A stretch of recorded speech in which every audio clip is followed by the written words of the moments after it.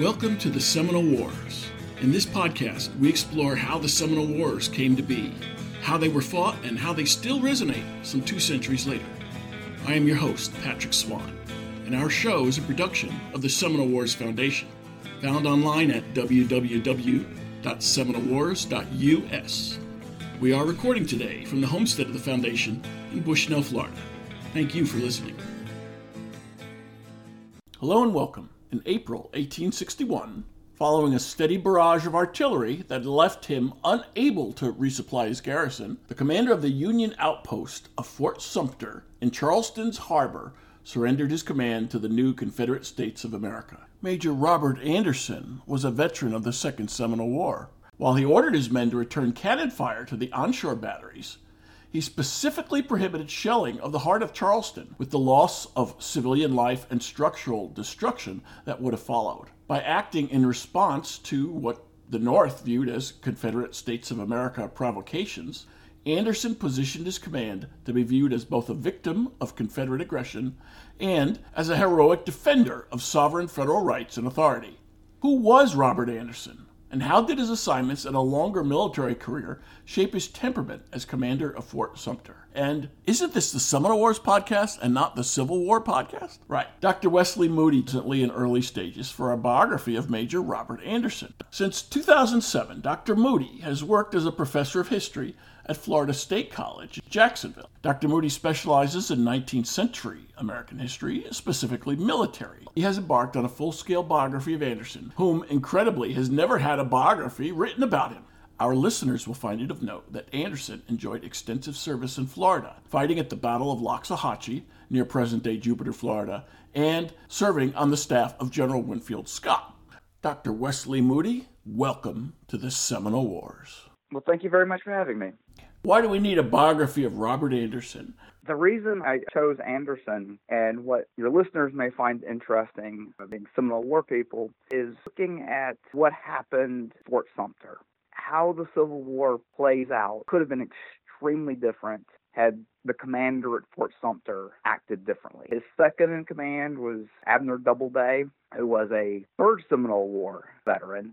Everything that happens, every major event of the United States Army, from when he enters it in 1825 to the Civil War, Anderson's there. He's got a career that other officers, they miss out on a lot of things. You do not at everything. I jokingly sometimes call him the Forrest Gump of the antebellum army. He's there. He's at the Black Hawk War. He's in the Seminole War. He is, of course, in the Mexican War on the front line. In the peace negotiations, we almost go to war over the Maine Canadian border. He's up there with General Scott negotiating those things. Up in Florida in 1837, his background is very representative of what every Army officer has when they show up. I mean, his outlook, his way of thinking, this is how we fight wars, this is how we manage an army. I mean, like I said, he represents the United States Army.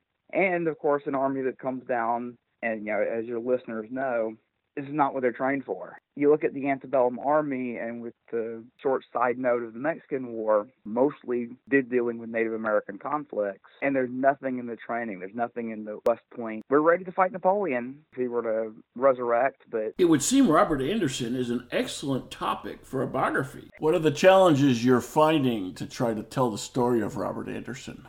Unfortunately for me, I'm writing a biography of somebody with a very common name. So you put it in Anderson, you get the phone book sometimes. It's too common of a name. What can you say about Robert Anderson by considering his class ranking at the U.S. Military Academy at West Point? Some are last in their class, the GOATs, and have a mixed bag in the Army. Some graduate at the top of their class and have a mixed bag in the Army. How did Anderson do? His class ranking, he wasn't the top, but he was close. He was like 8th. 8th in his class of how many? If it was a class of 1,000, very impressive. If it was a class of 20, maybe not so impressive. Only about 47 in the class of 25. Yeah, he wasn't the top, but he wasn't the bottom. Yeah, he was commissioned into the 3rd Artillery, and which does spend a lot of time in Florida. He's over Sherman, who also was in the 3rd Artillery. But I was going to say, one of the wonderful things about Anderson is he was a huge letter writer, and especially his wife, Mrs. Anderson, Eva, he wrote her, he was constantly writing. His daughter pulled together basically all his papers, all his wife's papers, and gave them to the Library of Congress. So all of his Florida experiences are there. The only, and this is an annoying thing, and I don't know if it was easier to read when ink was fresher, but what he would do is he'd write a letter and fill up the paper back and front. And then once he had done that, he would turn the paper sideways and then write page 3 across page 1 and then flip it over so you have a 4-page letter on two pages, basically. And it is a nightmare to read as it's been faded. It's been a number of times, zooming in and zooming out where I've taken pictures. And the fact that he had to flip the paper over and continue on in the open spaces tells us something about the supply of paper at that time frame. You're stationed down in someplace down in Fort Lauderdale, and the only access is a little steamboat coming down. You've got to make use of what you have as well. This was a paper army, and I don't mean that in the paper tiger sense. I meant that anybody that's been in the military knows it's a massive bureaucracy, and the 10th Century Army was exactly the same. Massive amounts of reports have to be sent in. None of it's computerized, obviously. All of it's ink and paper, and so that's priority. So paper, ink goes to military reports first, letters home, obviously secondary importance. I had not thought of it that way until you asked, but yeah, that's an interesting point. I was just thinking about the shortage of paper and ink down there on the frontier.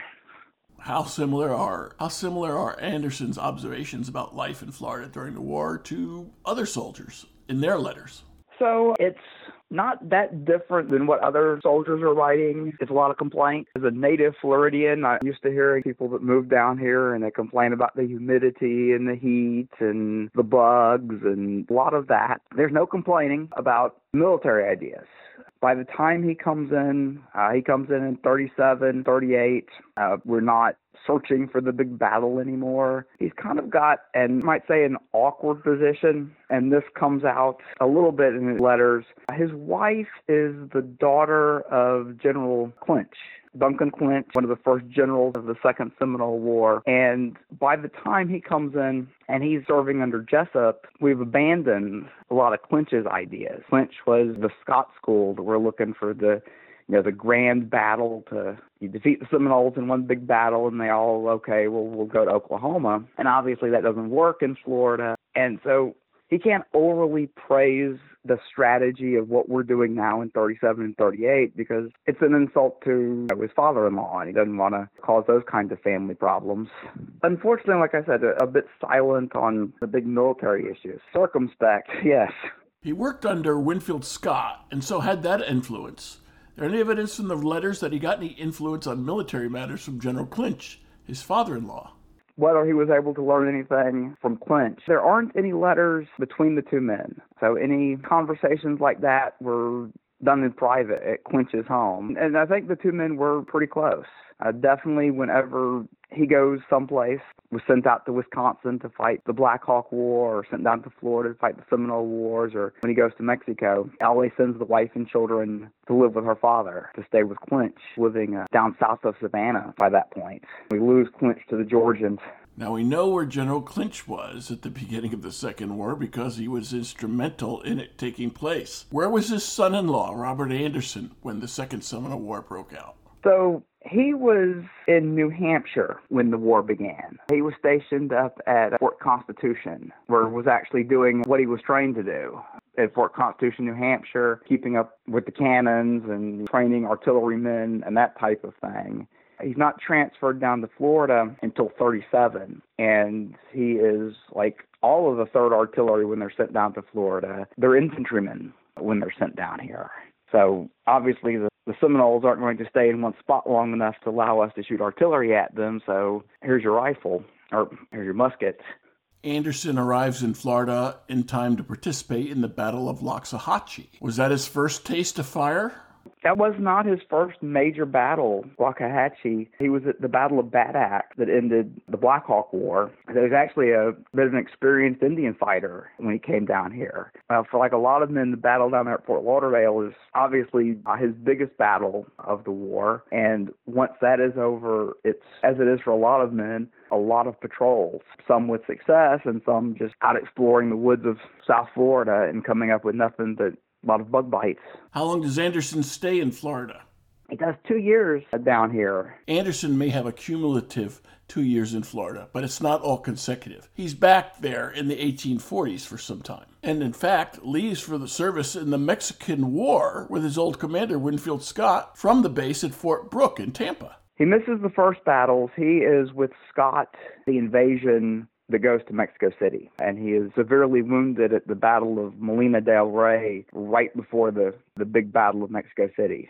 What do his letters tell us about how happy or unhappy he was about his time in Florida? I think what his feelings are about the war, from reading his letters, he said he's a bit circumspect about all of it. He's not happy, and I think this combination of the Seminole War, the Black Hawk War, he's not a fan of Indian removal. And he's seeing the suffering of women and children, seeing the forced displacement here. I think his view of what's going on in Florida, his view of Indian removal, period, is a little more of our modern sense of this is a tragic thing. His first stint in the Florida Wars came to an end when he was called to serve with Winfield Scott, who'd actually moved out of the Florida theater. His service in Florida is cut short because he's pulled up to be an aide to General Scott in command of the Trail of Tears, moving the Cherokee tribes out to Oklahoma. So he gets to be a witness of that terrible thing. He emerges from all of this with a kind of a souring of 1830s, 1840s politics, and just a sense of the effect war has on civilian populations. When you're dealing with Indian wars, because it's a people and it's not an army that goes off to battle, I mean, the women and children are always close, you probably get a sense of that more, the suffering of civilians, of non-combatants, than you do in other conflicts.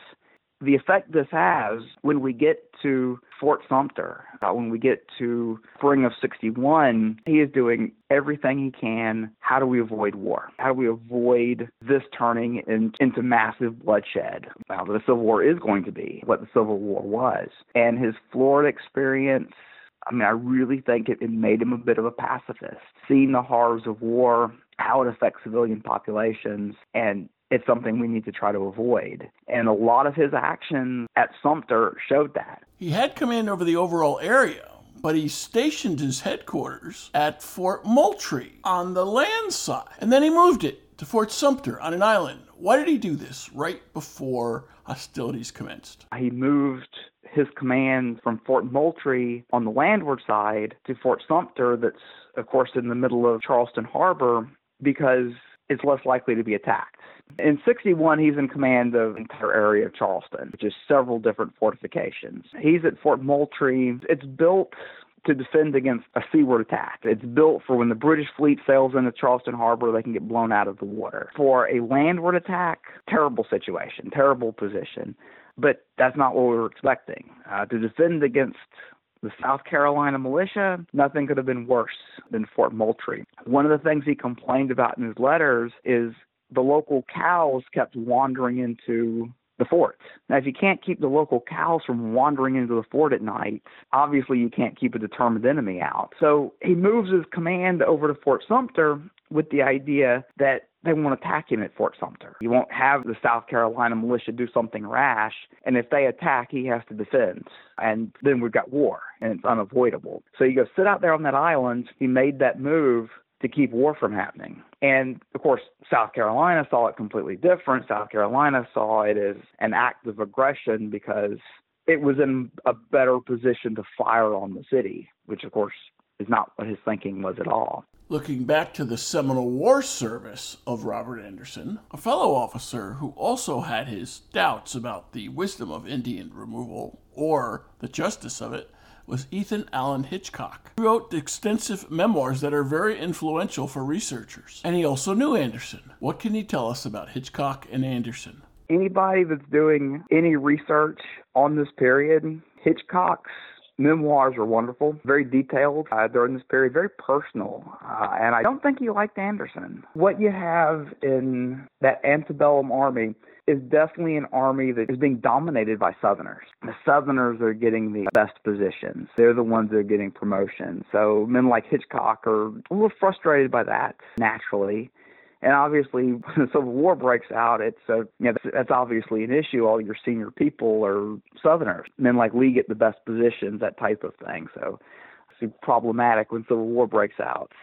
What state or region is Robert Anderson from? He's a Kentuckian, born and raised in Louisville. Right. His father was a Virginian, but his father was a Federalist, and then a Whig, and his brothers, Kentucky you can kind of divide. His brothers all went with the Union. His brothers were all very anti-slavery.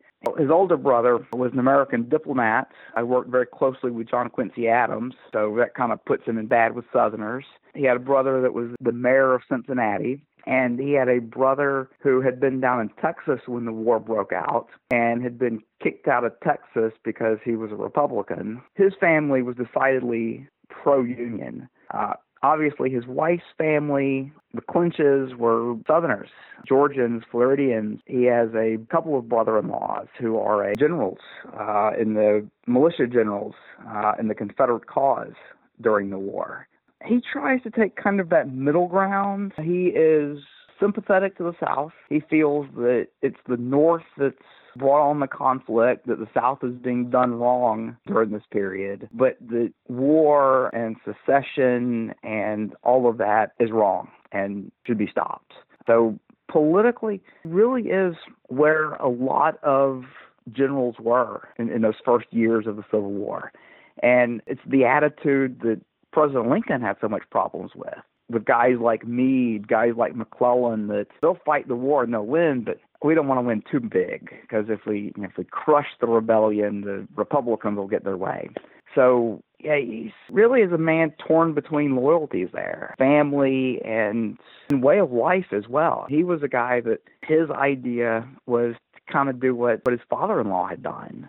Collect land, collect property, collect slaves, and when his military career is over, retire and be the great master of a plantation like General Clinch had been. He'd like to see that way of life stay, but he was definitely pro-Union. And they put him in command at Fort Sumter probably with the idea that he would go with the Southern cause and kind of surprised everyone when he stayed pro-Union. Because you have the Buchanan administration, and his Secretary of War, Floyd, really put the North in a bad position when war breaks out because of where he stationed people and where he sent equipment. And the federal arsenal at Chattahoochee was unbelievably well stocked at the beginning of the Civil War, considering what the situation was. So the question of loyalty is not so cut and dry. Well, you're exactly right. The question of loyalty is very complicated. It's a lot more complicated than just where you happen to be from. Florida sends 2,000 men to fight for the Union during the war. Anderson's torn as a Kentuckian. Which way do you go? Lee was torn. Which way do you go as a Virginian? Of course, Admiral Farragut is a Tennessean. And obviously, he has a huge effect. A Ohioan by the name of William Tecumseh Sherman, he's pro-Southern. He goes down to Louisiana. He is in charge of a military academy down there that eventually becomes a Louisiana State University. He very much had Southern sympathies. His wife, very Catholic, very anti-slavery, kind of probably pushes him more to the Union than others, but definitely a man with Southern sympathies. And as I mentioned earlier, the Army as an institution was very Southern. When you went to West Point and you got that West Point education, a lot of the, myth of the antebellum South was West Point. You was taught the gentlemanness and the cavalier society. That was what West Point stressed. So you can see a graduate coming out of that institution being a bit pro-Southern, as Sherman was. And definitely, Sherman comes out of the Civil War as the great demon, the great evil to Southerners. But definitely goes in with a much more sympathetic to the Southerners than a lot of Union generals were, definitely than Grant was. Sherman is an interesting character. I actually wrote my first book about General Sherman, and I think Sherman probably more than a lot of generals at the time, and I know that may be an extreme, but he was a bit of a careerist. He's a Union man and all of that, but I really think he's looking at his career, and the Civil War is a career builder, and the way you become the head of the United States Army is obviously to stay loyal with the U.S., and I think he is, having been in Louisiana, I think he accurately predicted very early on things are not going to go well for the South. They're not going to be able to win a conflict with the United States. There's a term careerist that you used, Wesley. Is it a pejorative or is it a good term? I'm not sure how they used it back then. I don't mean that's a bad thing. Being practical, what we are. And his career is definitely marked by somebody that's being practical. When the war first broke out, right before the Battle of Manassas, the brother had it arranged for him to meet President Lincoln. And he goes and he talks to Lincoln, and he's assuming why he is in there is to give a report about what the situation is in the South, because here's an Army officer who'd been in Louisiana. He knew what was going on. And Lincoln expecting him to show up and try to get a position as a general. And in that conversation, we'll agree, look, I will come back to the United States Army. I will do what you want me to, but do not make me a general. And from the very practical idea, he was thinking the men who are generals first are going to fail, because an army is going to have to be built. It is going to have to be trained. There's going to be a lot of stumbling along the way. When you want to be a general is a couple years into the war. So he made sure that he was given command at the right time. Obviously, being in command of winning armies at the end is the way you get your career going. But while everybody else was pushing to the front to make me a general now, he was please don't. So very practical. We know Anderson had a varied career since his graduation from West Point in 1825. As you said, he served just about everywhere before the Civil War began. After he surrendered Fort Sumter, what became of Anderson? After Fort Sumter, Anderson is given command of the region of Kentucky, Ohio, the whole Ohio River area there, that command, with the idea of raising an army, setting the defense of the area. It's a massive area, massive amount of people that he was given command of. He asked, I'll take the position, but I want as my seconds in command, William Sherman and George Thomas. And Thomas, of course, was a Virginian who stayed loyal to the Union during the Civil War. And so those were his two seconds. And the stress of that command, Anderson has a nervous breakdown and retires from the Army at that point. The stress of Sumter, the stress of the Kentucky command was just too much for him. Sherman ends up inheriting the command that gave Robert Anderson a nervous breakdown. And so he's trying to pull everything together, this massive organization, and the Secretary of War comes out to see him. He starts laying out to the Secretary of War what the situation was. He tells him, this is how many men we're going to need to hold this area, just to hold it. This is how many soldiers we're going to need if we're going to advance, if we're going to go on the offensive. And he was talking about numbers in the hundreds of thousands at this point. Now, as it turns out, what we know about the Civil War as it progresses, he was actually being very, very conservative in the numbers he was putting forward. He was right about what was needed. But the Secretary of War, on hearing these numbers, thought this guy's crazy. And he wrote back in the letter to Washington, this guy's nuts. And that's what gets out to the press. And on top of it, Anderson, he's kind of I hate the stereotype, but he's a stereotypical redhead, full of passion. And when he talks, he waves his hands and moves around and he's not a calm guy. And so he's delivering this message about how many hundreds of thousands of troops we need while he's waving his hands around and moving real quickly around the room and fidgety and everything. And I thought he was nuts. And he was actually, that was just his temperament. But his numbers, he was pretty accurate. He was pretty right on about what was needed. If you just read everything he was suggesting, okay, yeah, we'll give you that. You're probably right. So there was an overall expectation that it would be a quick war, whichever way it went. And anything contrary to that was really not what people wanted to hear. They weren't ready to hear Scott's Anaconda Plan, and these professional soldiers who were saying that this is going to be big, the amount of bloodshed that it actually was, nobody wanted to hear that. So many people, we can win this quick. One Battle of Manassas, we whip the Confederates and it's over. People on both sides were thinking that.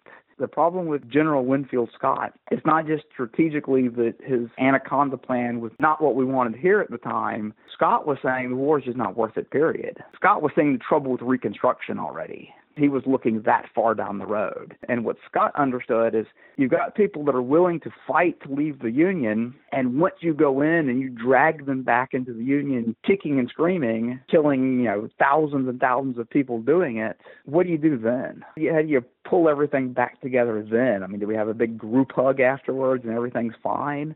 He just saw forcing the South to stay is, in the end, not going to work out well, even if we are successful militarily, which obviously is not what Lincoln wanted to hear. Scott had his own ideas, but President of the United States tells him this is what needs to be done.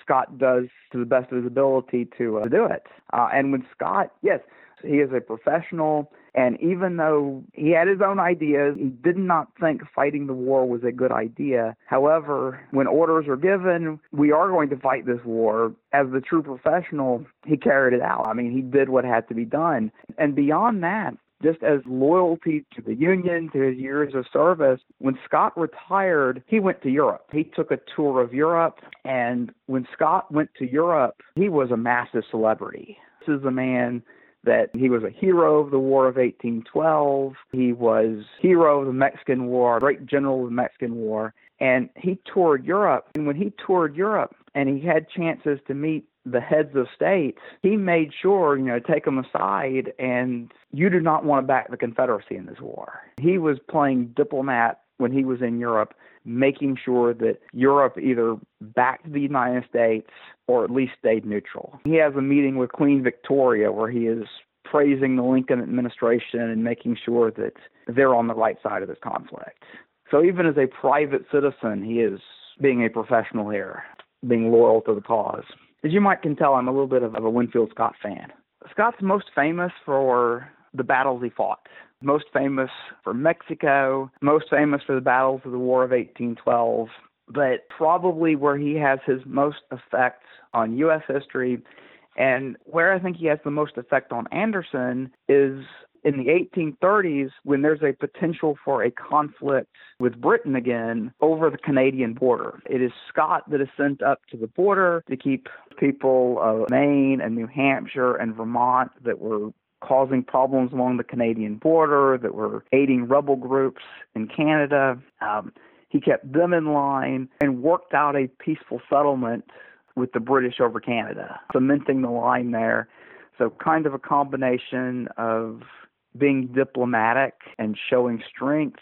And I think that's what Anderson takes away from the most. I mean, Anderson, I think what he learned the most from Scott is watching him as a diplomat on that Canadian border. Even in Charleston, if we can get to a point, he was always hopeful, if we can just keep the bloodshed from happening, if we can just keep people from dying here, the politicians can still work it out. They can still reach some kind of agreement in Washington. We just have to keep blood from flowing. He had this idea even once the firing started. And, of course, you can't see it today if you go to Fort Sumter because so much of it was destroyed. But it was a 3-tier building. And on the very top, you had artillery that was, I guess you'd call it open air. There was no casement over it, no ceiling over it. And those were the guns that had the longest range. So when the firing at Fort Sumter began, those were the guns that would have done the most damage. Would have maybe powder out of Fort Moultrie, would have been able to fire shot into the actual city of Charleston. He did not let any of his men go up and fire those guns on the top because they could have been killed up there. And he knew that once the U.S. Army soldier died, there was no going back at that point. So Fort Sumter's pulling its punches during that battle because the number of shells that's fired, the number of shots that are fired during that first 3 days of the American Civil War, nobody's killed. And his actions, even past when the shots are fired, is diplomatic. As long as we can avoid doing anything that'll start a war, as long as we can avoid killing anybody or having our own people killed, the politicians can still work something out. They can still avoid a conflict. All of his actions from the time he is stationed at Fort Sumter is doing his job. He has been told until relieved, but at the same time not doing anything that's going to cause war or make it impossible for the diplomats to got some kind of arrangement. Now, we know, of course, that doesn't happen. We get 4 years of very bloody civil war. He saw himself as kind of that point man that I can keep this from happening. And the difficult situation of really not having very clear instructions from the Buchanan administration. And then once the Lincoln administration came in, they didn't know whether or not they could trust him. So they didn't know how much to tell him and how much of their plans to let him know. Yeah, his orders were ambiguous. Nothing was clear. The Buchanan administration is there until March. Buchanan's a difficult one to kind of wrap your hands around. He's pro-Southern. He definitely has an administration made up of Southern Democrats. The old saying is he saw this as completely and totally the Republicans' fault, completely and totally Lincoln's fault. He just wanted to retire and let them deal with it. I'm done. I'm going home to Pennsylvania. He didn't want anything to change, so just everything stays the same. So President Buchanan, in denial, didn't want anything to change, but things were changing. How did that affect Robert Anderson at Fort Sumter? Fort Sumter, the problem with Anderson is that included the handover of forts. He enters into this agreement with South Carolina that you won't attack Fort Sumter, we won't attempt to resupply it. And so Anderson's left hanging out, not going to be resupplied. We're running out of food, we're running out of firewood, and anybody that's been in Charleston in the wintertime, it can get cold on the water. Munitions, obviously, everything else running out. And when Lincoln comes in, and Lincoln gives his first inaugural address, and he says, we're going to hold what is already ours, we're going to hold our possessions. Then after he gives that speech, he is told by his staff once he gets to the White House, well, actually, Fort Sumter has about a week of supplies left. Maybe you shouldn't have said that. And in modern presidential elections, as soon as a candidate gets the nomination of a major party and has a good chance of winning, being president of the United States, given the top secret briefing, they're given national security briefing, all of that, and that is because of what happened to Lincoln.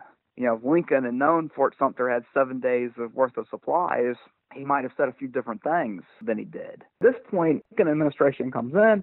We've got to do something about Fort Sumter. We don't know if we can trust this Anderson guy or not. He is a Kentuckian. His father-in-law owned slaves. He's got property down in Georgia. So they tell him as little as possible. His orders are not to surrender. His orders are from when he was given the post, hold until relieved, and it never changes. Where these ambiguous orders first come in is he's sitting there, he's putting Fort Sumter in a position to defend himself, but he's watching the South Carolina forces themselves in a position to attack him. He's watching them build up their artillery. And the commander on the other side, the eventual Confederate commander, is P.G.T. Beauregard. Beauregard had actually been a student of Anderson's at West Point. So Anderson knew his stuff. It came to artillery. And he can't fire. He can't take aggressive action. He can't do anything to prevent what is basically him being encircled. Now, the Lincoln administration is going to make the effort to resupply Fort Sumter. They're going to send in food, water, munitions, everything that the fort needs to hold out. They send the ship in, and it's fired upon. They're really the first shot of the war. Men to return fire. There's a ship flying the flag of the United States being fired upon, and we sit there and we do nothing. The Lincoln administration was actually hoping that he would give the ship covering fire so it could get into the harbor. But nobody tells him that, so he doesn't, which makes them question his loyalty even further. And it's at that point in South Carolina, the Confederacy decides if they're going to attempt to resupply Fort Sumter, it has to be captured. And so that's when the actual battle begins. But even then, even they're firing onto the forts, pulling the punches. He could have leveled Charleston, probably. He could have made Charleston look like what Charleston looked like in 65. Those top-tier guns, those big, heavy coastal defense guns, they could have been turned on Charleston easy enough. It's a round fortress. Most of your guns are facing that direction anyway. The fortresses were built because you had Sumter, you have Moultrie, Castle Pinckney that kind of form a triangle there. And the idea was that the British would try to run the gauntlet there. And when they did, they'd be caught in this murderous crossfire. So you do have guns already in place facing the city. And if he'd chosen, he could have done bad things, very bad things to Charleston. With his surrender, what became of the munitions that he had on the fort? His munitions, he's running short by the end of 3 days of pretty constant firing. What was so key about Fort Sumter's location? Fort Sumter's sits in the middle of the harbor. And what the Confederates did is they had batteries right there at the water line in front of the city of Charleston. They have guns at Fort Moultrie, which is north of the fort. They have guns to the south of the fort, built in the wooded areas southeast of the city of Charleston. So his shots were counter battery fire, firing at the guns that are firing at him. He's firing at combatants. He is not firing at non-combatants. So these are clearly defensive actions that he's taking. How did that go over with his number two? Now, his second in command, Abner Doubleday, he may have a little bit of a chip on his shoulder when it comes to Southerners and how he was treated at West Point and all of this. But Doubleday was suggesting that they fire on Charleston to show the Confederate forces, if you fire at Fort Sumter, if you try to attack us, you have this very vulnerable target nearby. And not only was he not firing on the city as just like a terror tactic, but between where his position was at Fort Sumter and the city of Charleston, there were Confederate batteries built there on the water's line. He had guns that would reach those. He wasn't firing at those batteries for fear that his shots would go over and hit the city. So he's not only just not choosing to fire at Sumter because it's a non-military target, he is not firing in Charleston's general direction because it might hit the city. While Anderson spared Charleston, the Charleston batteries didn't spare Fort Sumter. Tell us about the impact on the fort from the batteries firing from the shore. They cannot get resupplied. Fort Sumter is pounded for 3 days. The barracks catch on fire. They get into a position where they can't continue fighting. Confederates send someone across to meet with him to talk terms. At that point, he realizes he can't fight on. The terms that they give him, he will surrender the fort. None of his men will be captive or prisoner of war camps or anything like that. They will all be taken on a ship to the north, which of course they are, including Anderson, and that he will be allowed to, of course, bring his flag down and properly salute it, and everything will be done in a respectful military way as he leaves.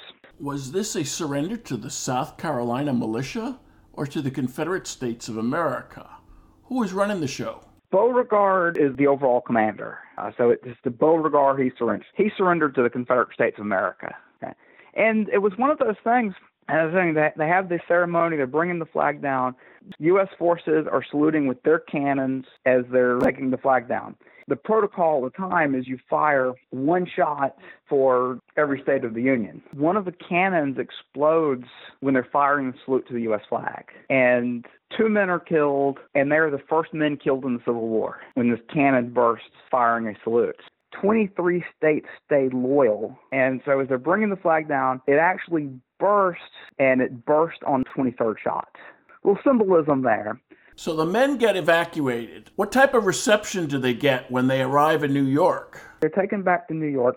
He's a national hero when he gets back. even though he surrenders. This is probably one of the great ironies, because he comes back, he sees himself as a failure, he sees himself as he had done everything he could to prevent war. So Anderson surrenders the fort and feels like he's a failure. The people at the reception in New York have other ideas about what he did. What the majority of the northern population saw, and it's a situation we've had for decades, that northern politicians have constantly given into the South. Compromised, and then here we are in Charleston. They demand Fort Sumter be handed over, and Anderson says no. And it's not the whole picture, obviously, but that's the way the people in the North thought. Here is a guy finally, after all of these years, saying enough is enough. No, you can't have it. And he's a national hero for it. And the fact that he is fired upon, the flag is fired upon, really it fires up the nation. They forgive him for surrendering because, the fort's on fire at that point. Cannon's blamed for it. Everybody is blamed for what happens at Sumter but Anderson. They see Anderson as a man who his duty, and we got to rally around men like him. The flag has been fired upon. The way that plays out, that national outpouring of patriotism, we've been attacked here, that allows Lincoln to mobilize the country for war, a Pearl Harbor moment, if you will, that had Anderson played it differently, we wouldn't have had. Had he been more aggressive at Fort Sumter, we wouldn't have had that moment. Had he surrendered at Fort Sumter, we wouldn't have had that moment. His experiences in Florida and other places of just seeing war, that little bit of pacifism there is what steered him on that course. And when I teach my students my U.S. history course, and we talk about the Civil War, and I probably go more in depth than Anderson than they care to hear. But one thing I always point out to kind of bring it back to Florida, while Fort Sumter is firing on Fort Moultrie, and Fort Moultrie is firing all of the Americans are at war with one another, all the white people are killing each other, or attempting to, a silent witness to all of this is Osceola.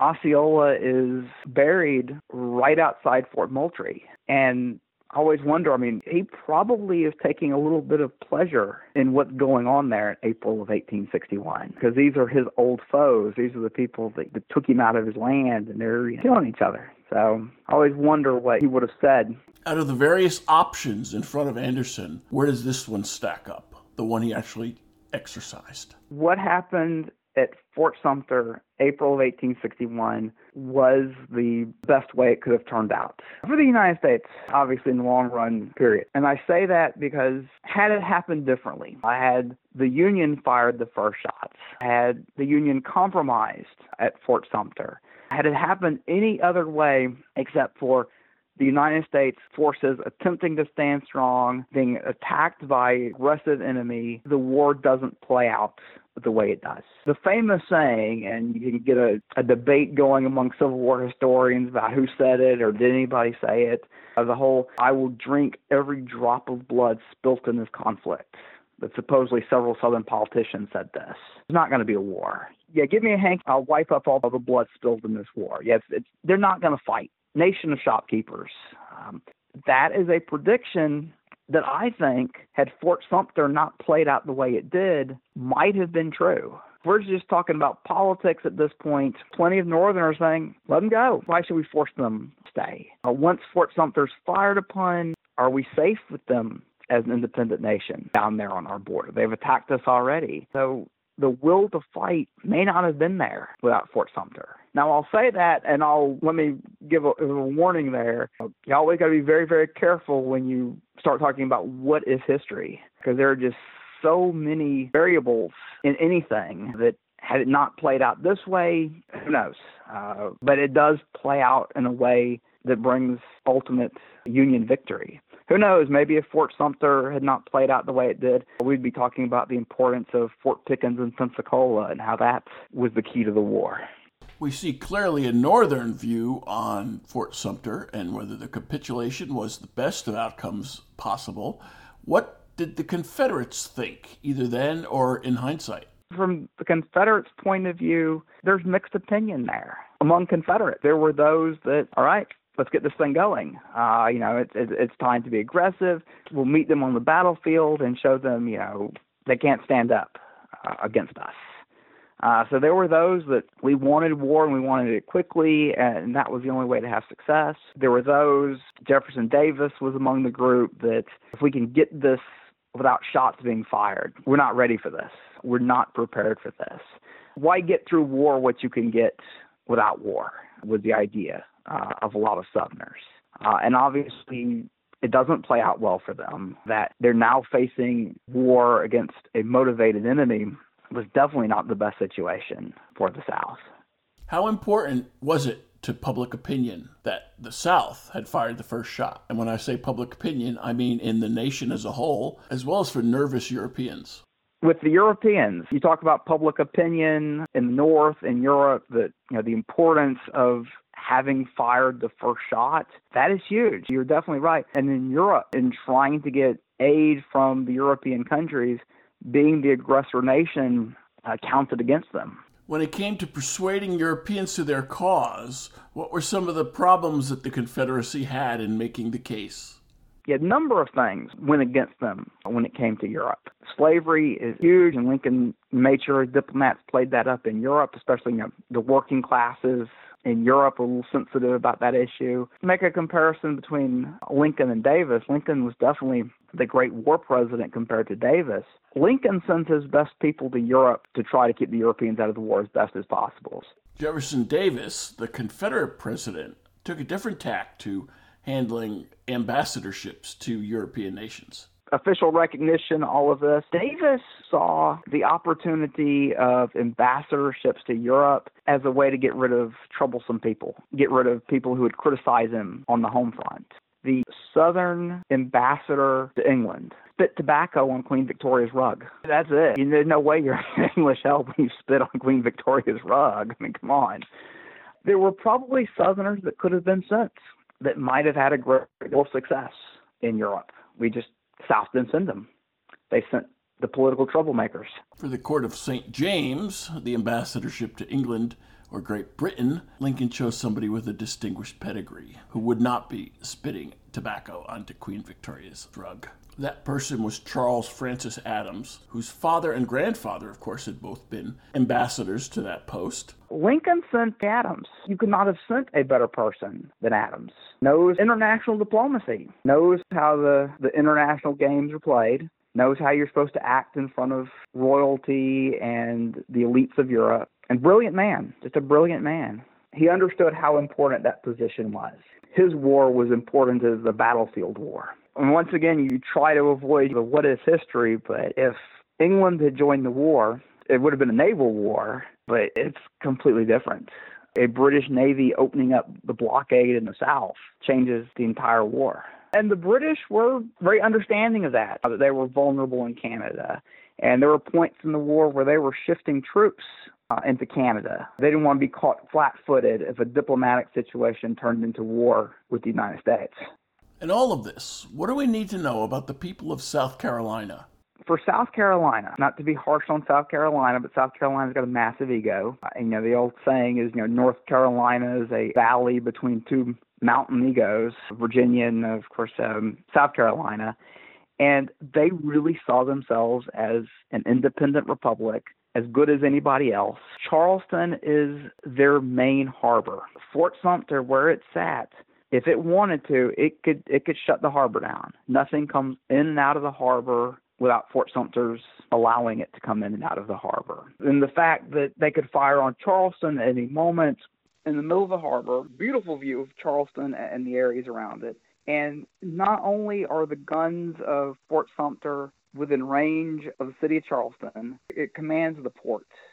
The whole reason for the fort is to command the waterway, the ship channel. So no ships can come in, no ships can leave without Fort Sumter's say-so. If you're a city like Charleston, everything goes by ship. There's no major railroads. And if you're South Carolina, and South Carolina's got a massive ego. They are declaring themselves an independent republic at this point. And for them to have a foreign nation, as they saw it, having control of their major port, their only port, for a foreign nation to have a military post there that could strike at their major city, it's just unacceptable. It's a slap to the pride of South Carolina. And if you're trying to say you're independent, it proves the falseness of that. There's another nation that has control there. They saw it just the same way as we would see it today if the Chinese had a post in New York Harbor with gun emplacements. I mean, unacceptable. So they could not leave it there. It was just South Carolina honor and the argument that they were independent and as good as anybody. It put the lie to that. Now, the Confederate government, President Jefferson Davis, is trying to tell South Carolina, be patient. We'll get it diplomatically. We will get it politically, but they wouldn't be patient. They wouldn't wait. We want it now. We can take it. And they didn't see there would be blowback for that. They didn't see the harm for just going in and taking it. Obviously, they're wrong. It didn't work out their way, but there was too much control with having Fort Sumter. Reminds me of a musical song. What do you do about a problem like Fort Sumter? What choices did South Carolina have? I don't think they could have left it. I mean, they could have. They could have left it. They could have starved them out. I mean, good grief, it was another week. And they were probably in a position that the North would have had a difficult time putting a fleet through to relieve Fort Sumter. So, I mean, I guess you can look at it. The garrison at Fort Sumter has Charleston by the neck, has South Carolina by the neck, and definitely vice versa. And for South Carolina, for Governor Pickens, it was just unacceptable to have somebody in that position. So militarily, they're not thinking militarily. They're thinking politically, they're thinking diplomatically, and they're thinking pride and honor as well. It's a smear against South Carolina honor to have those Yankees sitting out in the harbor. What historical comparison from U.S. history does Fort Sumter remind us of looking back today from the 21st century? I mean this from the standpoint of shock and impact on the American populace. Pearl Harbor is the good comparison in history. Pearl Harbor moment. It was outrage that we're very much caught completely and totally unprepared in Hawaii. Yeah, and there was anger that we're caught completely and totally unprepared in South Carolina. Anderson's in an impossible situation. And with the Second Seminole War, this was coming. And this was boiling for a while. All the signs were there, and kind of stepped right into it, didn't we? So there are similarities there. And of course, Dade's a national hero. He doesn't know it, obviously, but he's not able to get the accolades that Anderson did afterwards. The similarities are there. And from World War II, Lieutenant General Wainwright held out in the Philippines against the Japanese onslaught. He eventually was held captive by the Japanese for 3.5 years. Anderson, of course, spent almost no time in captivity and was immediately released to a ship that brought him to New York City. I think the argument goes maybe he held out longer than he should have.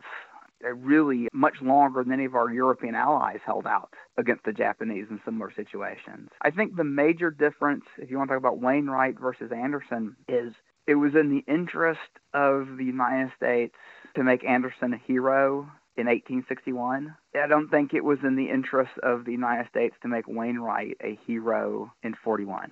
We don't want to talk about Wainwright. We want to make MacArthur a hero, and we're trying to motivate the public toward a war in Europe at the moment, more than the war against the Pacific. So, surrendering Fort Sumter, not a career ender for Robert Anderson? He is given a major command. He is given Department of the Ohio. He is given basically everything west of the Appalachian Mountains is his department, a much bigger area than McClellan will have at the same time. He was put in position to be the great commander of the war. His health just didn't hold up to it. I think today we'd call it stress-related. He never quite recovered from being seriously wounded in the Mexican War. It made him a little more fragile health-wise. He, like so many Army officers, got malaria when he was down in Florida, and he would have bouts of that. And then just the months at Fort Sumter in those wet, freezing conditions causes malaria to give him problems, and just the stress. I mean, it was kind of just everything coming together. And in command in Kentucky, 24-hour days, organizing everything, and the sense of it could happen any moment, he basically broke down and just couldn't take it anymore. He has to be relieved. They gave him a couple minor positions, command of I think he goes back to Fort Constitution in New Hampshire, and that's, if you're having health problems, a stone fortress in New Hampshire is probably the worst place they could send you. When did he ask to be relieved? He asked to be relieved early in 1962, and General Sherman took his place. Like I said, he had a couple of very small fortress commands up in New England, where no chance at all of seeing combat. I think he was completely out of the Army by 1963. They retire him out, and unfortunately for him, after Fort Sumter, he was given a brevet generalship.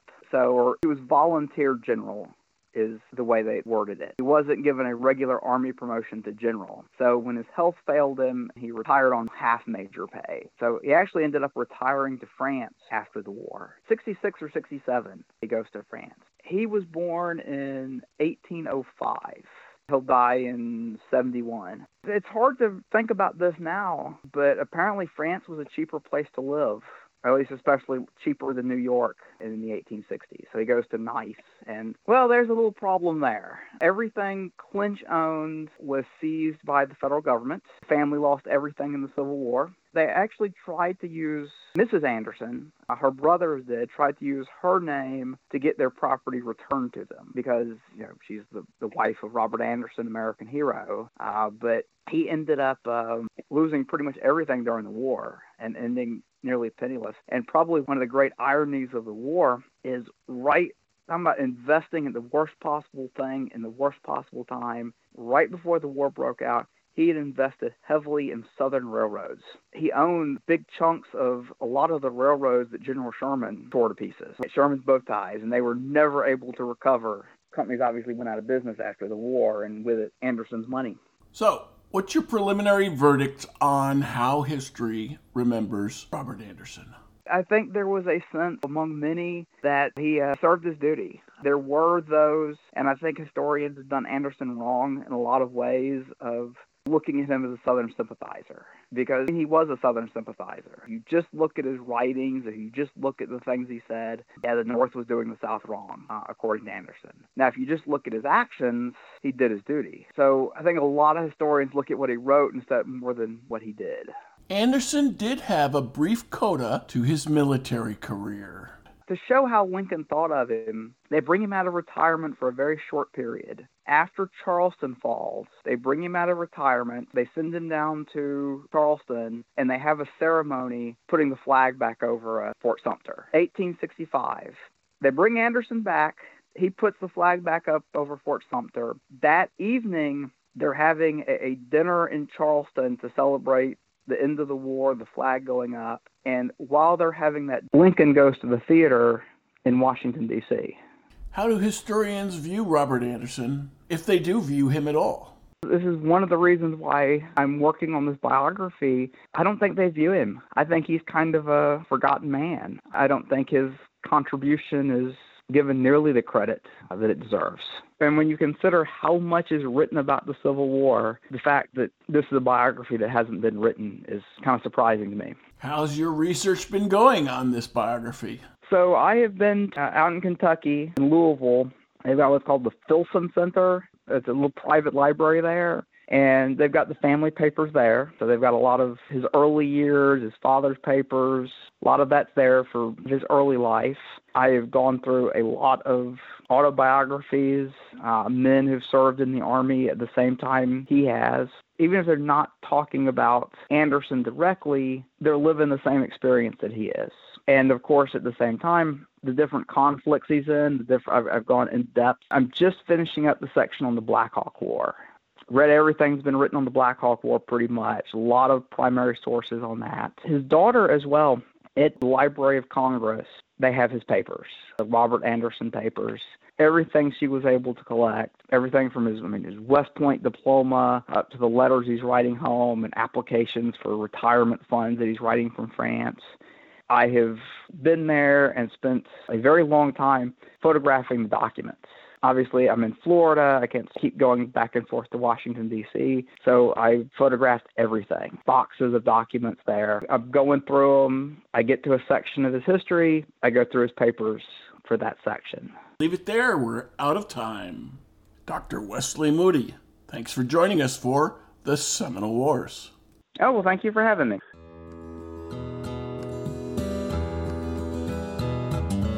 If you enjoyed this show, please take a moment to like us on Facebook at Seminole Wars Foundation. Leave a review on iTunes or your favorite podcast provider. Your reviews and comments help new listeners discover us and help us keep the show going. Visit our website at www.seminolewars.us for blogs, articles, news, books, events, membership information, and how to subscribe to this podcast. We'll be back soon with a new episode of the Seminole Wars Podcast.